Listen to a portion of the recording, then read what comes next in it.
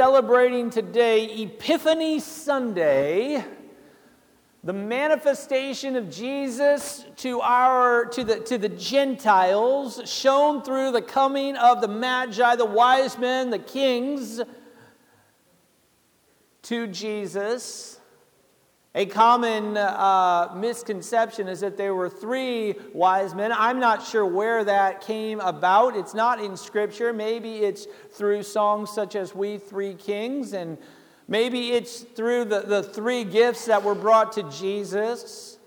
But also a common misconception is that the Magi, that the wise men came the night that Jesus was born. We know that the shepherds came the night that Jesus was born, that they heard the heavenly angels, right? And the pronouncement that Jesus has been born. And then they said, let's go now to see this thing that has happened, which the angels have told us about, which the Lord Almighty has told us about. And so they began to make that trek. But scholars, those that are much wiser than I am, believe that the wise men came about 2 or more years after Jesus was born, and that they actually visited Jesus in his home and not in the barn or the manger where Jesus was born. And so what I'm saying to you, all of this just to say, all of your nativity scenes are wrong. No. Praise the Lord. No, I joke. So these past few weeks, we still have our Christmas trees up. How many of you have your Christmas decorations down? I do. Yeah? I mean, that's a big... We took ours down Friday. I think it was Friday. We took ours down, and now our house feels empty once again. But it's a big accomplishment when you take all your Christmas decorations down because... But... yeah, it's kind of... Well, when you put it that way, Becca, Christmas is over. Now it's depressing. No, but we left ours up through today, so that we can continue to talk about Christmas. Because we're going to talk about the Magi, and it's up on the screen. We're going to go to Matthew. We're going to go to Matthew chapter 2 today, and we're going to continue to talk about, and in this series, the cost of Christmas. We've been in this series through December, and so today we're going to conclude this series. Well, we've been talking about the cost of Christmas and looking at the lives of many people who celebrated the very first Christmas, considering what Christmas truly cost them. We've talked about Mary, we've talked about Joseph, we talked about Bethlehem, we talked about the shepherds, we talked about Jesus himself and what Christmas cost Jesus. And as we talked about these individuals, we've considered our own lives. And we've considered what Christmas truly costs us. And each week, as we've gone through this series, we've been issued a challenge to do something costly for the sake of Jesus. So I want to ask you now I think I told you 2 weeks ago and I told you last week, and you're going to see a common theme here. I need you to participate. I'm going to ask you a question here in about 10 seconds, and I want you to respond. Can you do that for me? That wasn't the question. That was a warm-up question to see. And I got about 5 people that responded. Now here's the question. Here we go. Are you willing to do something costly for Jesus' sake? All right, now I've got you on the hook, see. She said yes. Now God heard that, okay? So remember that as we walk through these next few minutes. Doing something costly, and this is why I say remember that, doing something costly often means that it is difficult or inconvenient. Would you agree with that? See, the Magi, they decided to worship Jesus, and they were willing to go to a great distance in order to do so. If you're in Matthew chapter 2, we're going to begin our reading today at verse 1, and we're just going to kind of walk through this account of the Magi's visitation to Jesus. Matthew chapter 2, and if you can't find it in your Bible, it's on the Bible app if you're following along there, and I'm just going to add this little plug because some of you are still turning in your Bible, some of you are still looking on your phone. I'm going to add this little plug. On the Bible app is our order of worship. On the Bible app are all our announcements and news and notes. And so if you said, I missed the order of worship, well, guess what? Get the Bible app and then you can get it again. Anyway, no laughter. I'm just joking.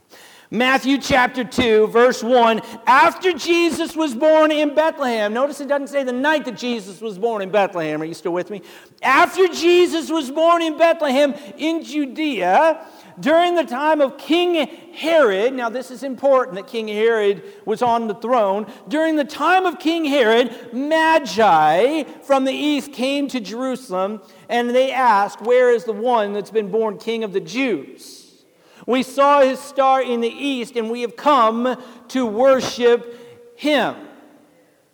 Now it's not evident where the Magi came from. We know that they came from the east. Why? Because Scripture says they came from the east. We don't know exactly where in the east they came from, how far of a trip this was. We do know that they came from the east. We do know, and we're going to get to that here in a minute, that they had to visit with King Herod, and they had to ask him, where is the one that's been born King of the Jews? Why? Because they did not have GPS back then. And if they did, they probably couldn't have typed it in, the home of Jesus, right? No laughter at that one. That's all right. But I said again, the Magi, they decided to worship Jesus. They were willing to go to a great distance in order to worship him. Last week, we talked about our worship of God. And that we, as a church, my hope, my prayer, is that we would worship Jesus like never before in the year to come. That we would worship him, as I read our vision this morning, with all passion and with all purpose, every ounce of our being, that it would overflow within us, and that our hearts and our attitudes, everything that we have, would be an act of worship. Someone asked me, not anyone here in the church, I don't know if they heard the last week's sermon or what, but they sent me a message and they said, do you always yell when you preach? And I said, only when I get excited. Here's the deal, though. I'm going to tell on Lou. Lou came in this morning and I said, how are you doing? He shared a little bit. And then he said, I'm a little hoarse from yelling at the TV yesterday. Anybody else yell at your TV yesterday? I'm going to be yelling at my TV a lot this afternoon. I yelled yesterday when the Colts played, not for very long. They had a really good game. Today, I'm going to be yelling for three reasons. One, the Bears play. IU plays at the same time. Mark your calendars. And then I'm going to be yelling for everybody else to be quiet so that I can yell at my TVs. But here's the thing, as I think about my yelling, I think about my excitement about sports, I think about, and I was watching last night, the coaches of the teams, right? And they're often yelling at the players, not because they're mad at them necessarily, but because they're trying to stir them up. Here's what I want to say to you. I don't want to stir you up. Here's what I want to say to you, and I was thinking this yesterday as I watched part of that game, was this. What we are preparing for is greater than any game. Amen? And if we're not ready when Christ returns, or when Christ calls us home, and it's the end of our earthly life here, there's no second chances. And so when I get a little excited, I get just as excited about my life as I do your life and the lives of my kids and my family members, because when our earthly life is over, that's it. And I want to make sure that we have it right, that we get it right, that we are preparing now. That doesn't apply to what I'm preaching on this morning, but that's why I get loud. It's because I get excited. Last week we talked about worshiping God with all that we have. Worship Him like never before. Worship Him with all passion and with all purpose. And I say that doing something costly for the sake of Christ is often very difficult, sometimes, oftentimes, very inconvenient. The Magi had to go a great distance in order to worship God, but we're going to find here in a moment they put their lives on the line to worship Jesus. It was that important to them. Costly is inconvenient. But doing something costly can also mean that it invites danger into our lives. That we open ourselves up to become vulnerable, the risk of a threat, and the risk of even death. The Magi did the same thing, risking their lives, I said, to worship Jesus. Verse 3, when King Herod heard this, he was greatly disturbed, and all of Jerusalem with him. King Herod was greatly disturbed. That's why I said earlier, it would have stirred King Herod if there were a couple hundred, maybe 300 men that came walking into his palace and said, "Where is the one that's been born King of the Jews?" That means that he trumps you, Herod. That means that he's greater than you, King Herod. Where is the one that has been born King of the Jews? We saw his star in the east, this sign, this symbol that he reigns forever. Where is he? We've come because we want to bow down. We want to worship him. Can you see how someone who's a bit full of themselves, a bit of a narcissist, a bit of a prideful person might be offended by this? Are you with me still? I lost half of you when I said narcissist, didn't I? That's all right. King Herod, it says, was greatly disturbed. And I have my Bible, it says, and all of Jerusalem with him. I say, who is all of Jerusalem? Why is all of Jerusalem upset? Why? Because the king was upset. And when the king got upset, everybody suffered. Are you with me?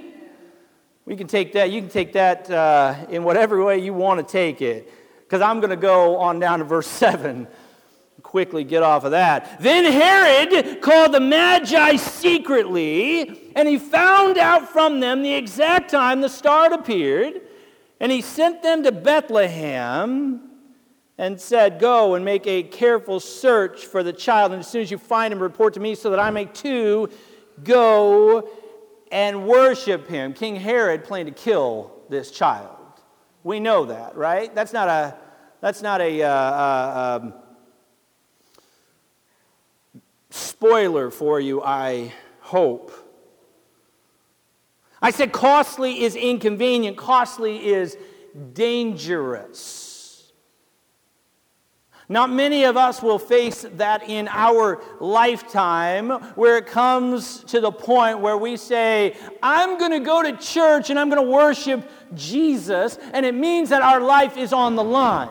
But I can tell you this, we must get to a point in our lives where if it means that our life is on the line, if we continue to worship Jesus, we're going to choose Jesus every time. Because if we don't get to that point, then it's not truly worship. It's not truly a sacrifice. Are you with me? You don't have to be with me. Just look it up. It's in your Bible. Costly is inconvenient. Costly is dangerous. And while doing something costly often means that it's inconvenient or even dangerous, the primary definition of costly is that it's expensive. Now I'm going to get into money. Read a quote from it was John Wesley this morning, who said, "I don't have much use for money." I'm going to mess this quote up, but this is the basis of it. This is what he said. "I don't have much use for money. Every time I get too much of it, I throw it away, because if I hold on to it, it grabs a hold of my heart. I don't have much use for money. I don't have much use for money. I throw it away, because if I hold on to it, it grabs a hold of my heart. See, where your treasure is, there your heart will be also. Costly is expensive.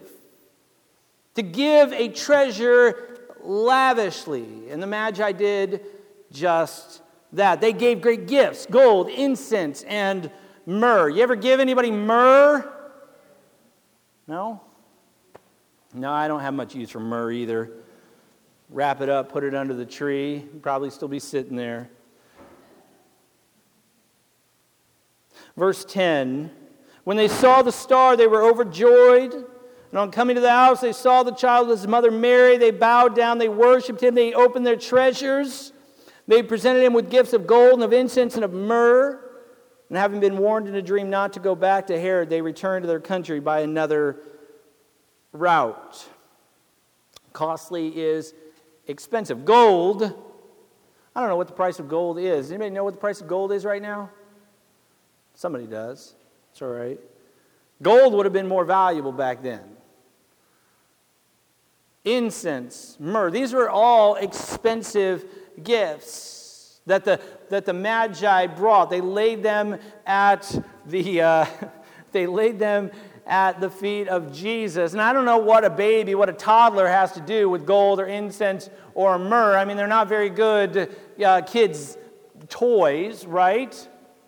But I can say this, they were most likely sold by Mary and Joseph to fund their trip to Egypt so that they could run away from King Herod, who would have killed the newborn king, Jesus. Costly is inconvenient. Costly is dangerous. Costly is expensive. Now, I ask again, are you willing to do something costly for the sake of Jesus, for the sake of Christ?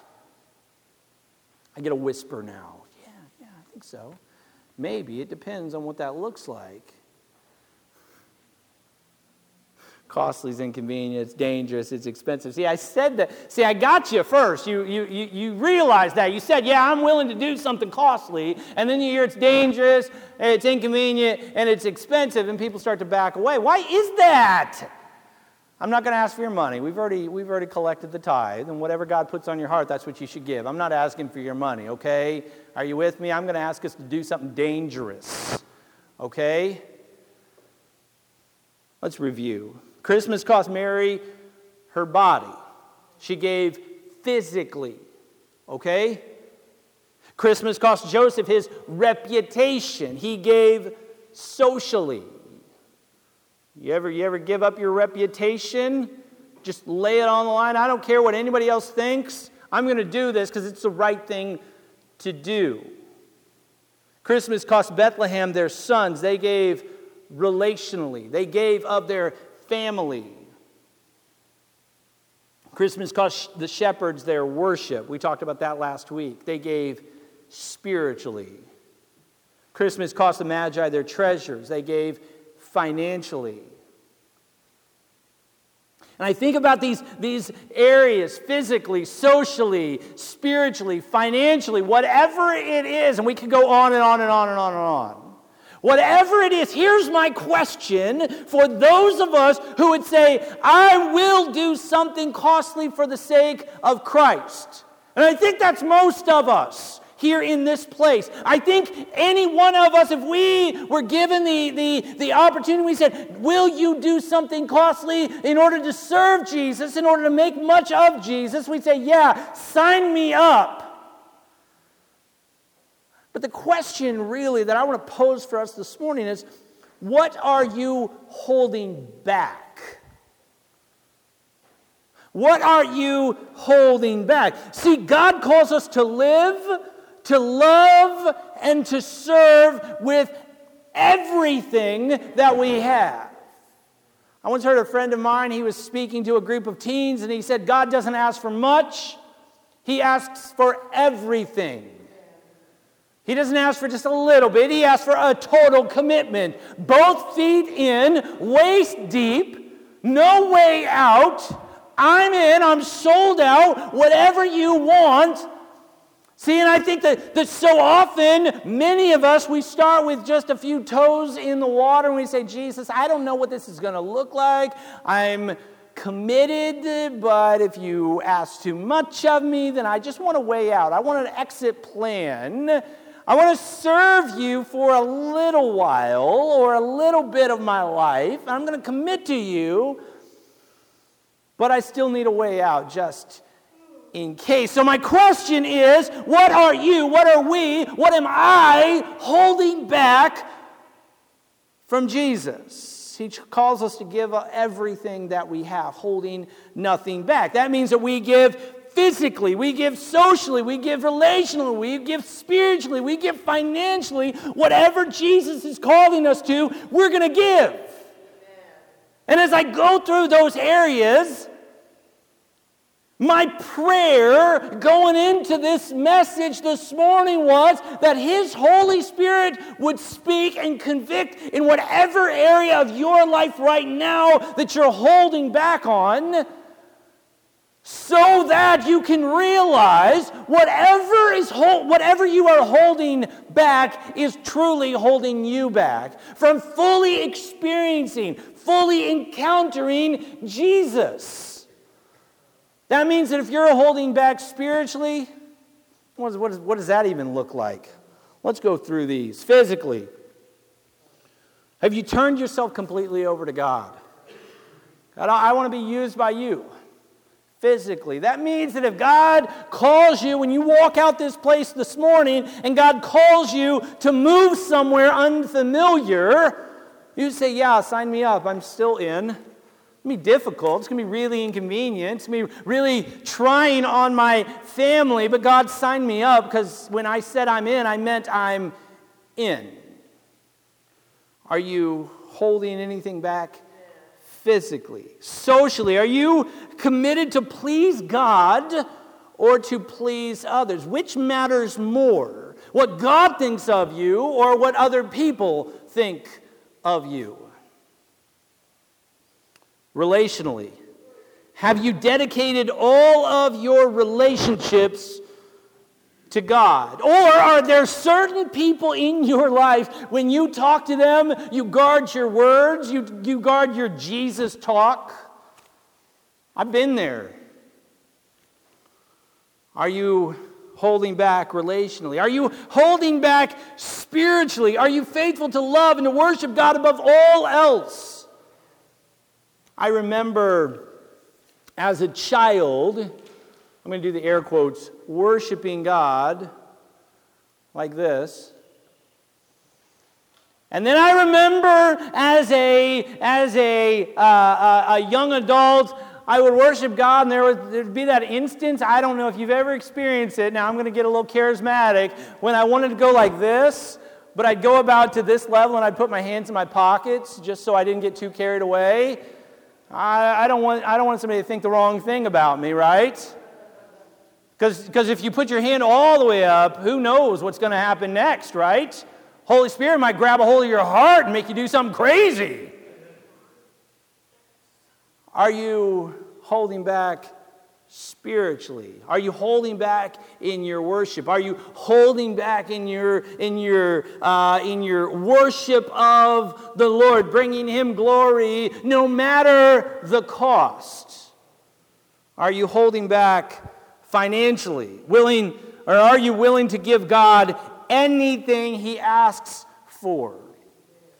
I'd say this, God will not ask, now just stay with me, okay? Because I'm not going to quote scripture here when I say this, but I'm going to say this. God will not ask anything of you that you do not have. I mean, that's just common sense, all right? God's not going to ask anything of you that you don't have. So He can't say, what's the greatest thing God would ask of you? Your life. God can't say, give me your life if you're already dead. God can't say, give me your fortune if you don't have a fortune. God can't say, give me your family if you don't have a family. God can't say, give me your reputation if you don't have a reputation at all. Are you with me? What are you holding back? Whatever you are holding back right now is holding you back from knowing, from encountering, and from experiencing all of God. Are you willing to do something costly for the sake of Jesus this next year? I'm going to say it again. Costly is inconvenient. It's going to take you out of your comfort zone. Are you willing to go out of your comfort zone in 2019 in order to serve and to worship Jesus? Costly's dangerous. It comes with vulnerability. It comes with great risks to our lives. Are we willing to do that? I mean, as individuals and as a church, are we willing to put ourselves on the line and to be vulnerable for Jesus? And costly is expensive. Are we willing to give abundantly in order to bring glory to Jesus? I read our vision this morning. We are a community of committed and faithful followers of Jesus, who live, love, and serve with passion. That's excitement. With passion, that means other people see it. And with purpose, that means that we give everything that we have. God's given us a skill. He's given us an ability. He's given us a resource or a talent. God's given us a certain amount of time or a treasure. We use it to bring glory to Him. I exist to serve Jesus. I exist to bring glory to Jesus. And I tell you this, if you are a believer, if you are a follower of Jesus, or if you become one today, you exist to serve Jesus. You exist to bring glory to God, to bring glory to Jesus. That's why you're still alive today. And if you're not a believer yet, and you haven't submitted to Jesus as the Savior and Lord of your life, the purpose of this message right now, the reason you are here this morning, is to bring you closer into His presence, so that you begin to follow Him, so that, now hold on to your pew, you actually have a purpose in life. And that purpose is fulfilled in Jesus. Last year we began our year together by unpacking our vision, unpacking our values, and we introduced something called a membership covenant. And the purpose of this membership covenant was essentially to come together as a church and say, I'm unified with this church, I'm together with this church, I'm in as a member of this church, and I share a covenant relationship with the other covenant members of this church. The purpose of the covenant membership is to say, I'm in or I'm still in this next year. I'm going to read the 4 things that membership covenant says. It says, I will protect the unity of my church. Just check these off in your mind if you're in or still in. I will protect the unity of my church. I will serve the responsibility of my church. I will serve the ministry of my church. And I will support the testimony of my church. Now it's funny because I talked to someone this last week about the membership covenant, and I said, I'm not asking you to give your life away. And then I stopped and I said, no, I guess I am asking you to give your life away. Let me say this, I'm not asking you to give your life away for the other individuals that make up this church. I'm asking you to give your life away to Jesus. And I'm asking you to partner with us as a covenant member if you're not already, or to, if you are a member already, to re-up another year so that you can either help us fulfill the mission of Jesus Christ in this community. You can correct us and hold us accountable as a covenant member of this church. Well, there's no either. That's it. That's what I want you to do. So, this morning, I have a few of these. Now, I've got them for next week, too. I've got a few of these, and I'm going to lay them up here on the altar. If you want to take a look at it, I'm going to sign it. It's on you. Again, I'm going to read these four. I will protect the unity of my church. I will serve the responsibility of my church. I will serve the ministry of my church. And fourth, I will support the testimony of my church. I'm going to lay them up here on the altar. And as we close this morning, here in just a minute, we're going to have a song. As we close this morning, I'll invite you, if you have the desire, to come up, take one of these. You can take it home with you. You can sign it. You can leave it on the altar. But the call this morning, above all else, number one, our challenge, because I can't finish this series without issuing a challenge. Our challenge is to do something, not only this Christmas season, not only this week, that is costly for Jesus Christ. Our challenge is to do something that is costly with our lives from this moment on. And our challenge, my challenge to you, is to help me fulfill the mission and the vision that Jesus has laid upon our church by joining as a covenant member of this body of believers. Father God, I thank you for your Spirit. I thank you, Jesus, for your call. I thank you, Jesus, that we can partner together. I thank you, Jesus, for this church. I thank you, Jesus, that you have positioned us in such a way, Lord, that we can make a difference in your great name. I thank you, Jesus, for the various passions and the various skill sets and purposes, Jesus, of this body of believers, Lord God. I pray that as we begin this new year together, Lord, that you would unite us together like never before. Unite us with you. Unite us with one another, Lord God, that we might truly make a great impact, a great difference in the name of Jesus throughout this community in the year to come. We will give you glory and honor and praise in Jesus' name. Amen. Let's stand together as we close.